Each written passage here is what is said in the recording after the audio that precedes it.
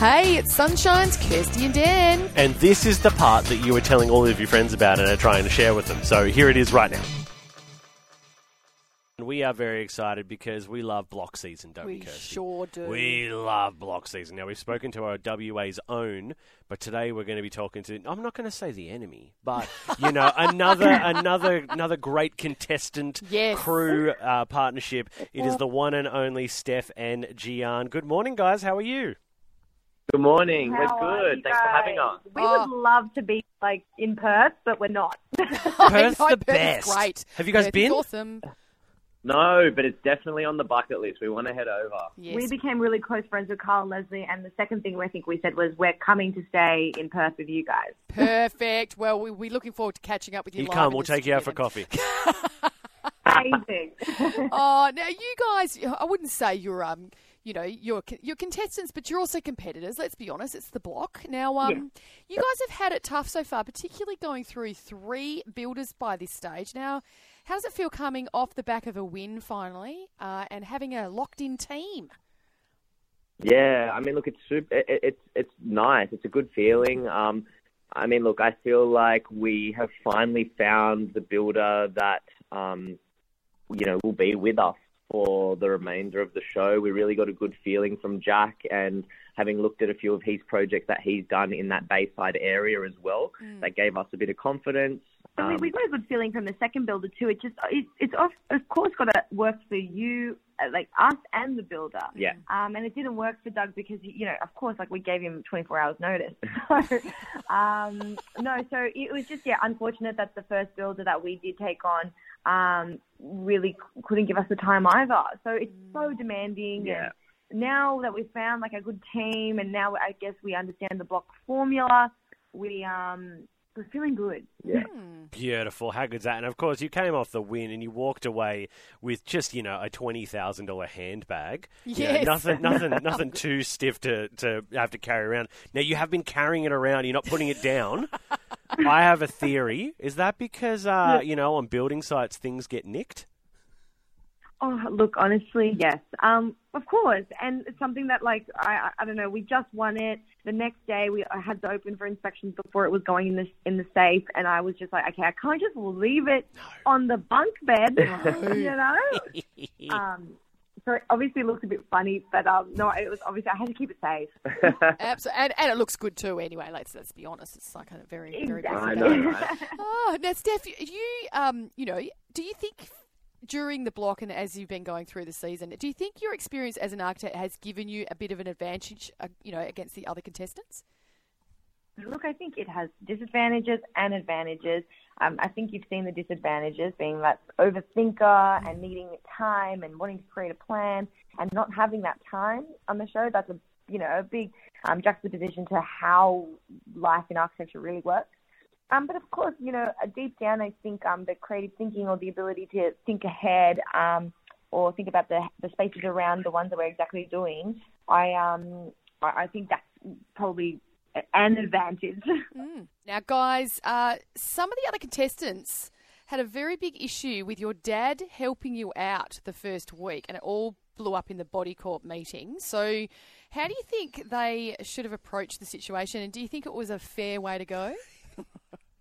Oh, look, I mean, true to how we've actually communicated it, we would have just gone up to, the contestant that we had seen, may have been flirting with the rules and just actually asked them, hey, are you aware of the rules? Instead of, I guess, calling people in there and then on a Monday, short week, because it did come across as a little bit of an attack. And I know that obviously their intention was just to make sure that, everyone knew the rules. But we would have just taken the time, it's literally a 2-minute conversation that they were able to have amongst themselves separately.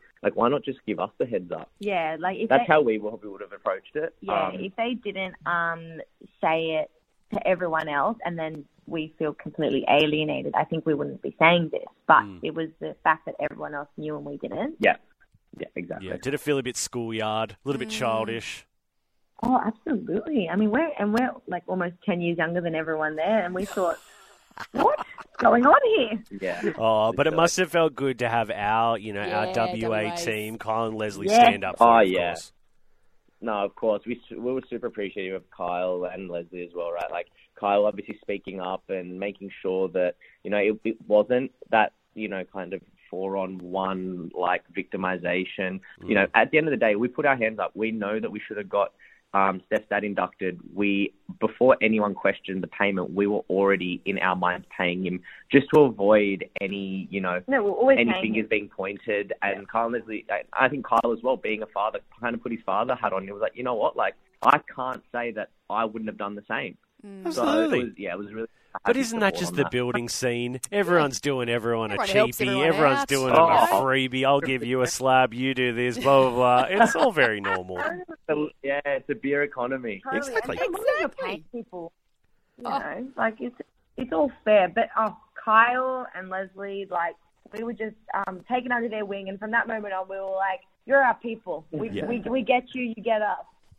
Well, we have spoken to them, and they do say that they feel a bit like Switzerland, like they are the calm between the groups. Because look, for you guys, is this feud with some of the other teams taking a toll on your experience and the execution on the block for you guys? Look, I think I'm sort of finding out everything about what they're saying when you guys are finding out. We didn't know that this was happening, right? Yeah. So, as opposed to taking a toll on our experience, it didn't, because we were really naive and we were just going along our own way and like, oh yeah, like everything's fine. Now we're looking back and saying, oh, okay, that's what they're saying. And obviously, yeah, it's not the nicest thing, but at the end of the day, like I never even want to highlight or emphasize any of that. We're there to renovate and that's our main purpose, and we're not going to buy into any of the other sort of stuff. It's noise for us. Hey, good attitude right there. Yep. Now, look, speaking of renovating, what can we expect from the rest of your house? What can we, any little secret, information you can tell us? What should we be keeping our eyes open for? Look, one thing we can say is the beams are there to stay. And, yeah, look, we will be obviously continuing that Japan neutral colour palette. But something that we're also very conscious of is functionality and having rooms that can be multi-purpose, because we do want to be building a home that anyone can really make their own. So we're really giving the buyer that platform and giving them some, really nice amenities to come with that. Yeah. Well, I think you guys are doing a great job, as are all the contestants. And congratulations again for your win and the bag this week. And the bag. I know, beautiful bag. I'll be talking to you later, Steph, about that. That's Gian's bag. What are you talking about, Kirsty? You take that bag from him. How dare you? Thanks, Steph and Gian. Hey, how good was that, family? Wasn't it awesome? If you want any more of that, you can just listen in to the show live. 6 till 9 a.m. every day.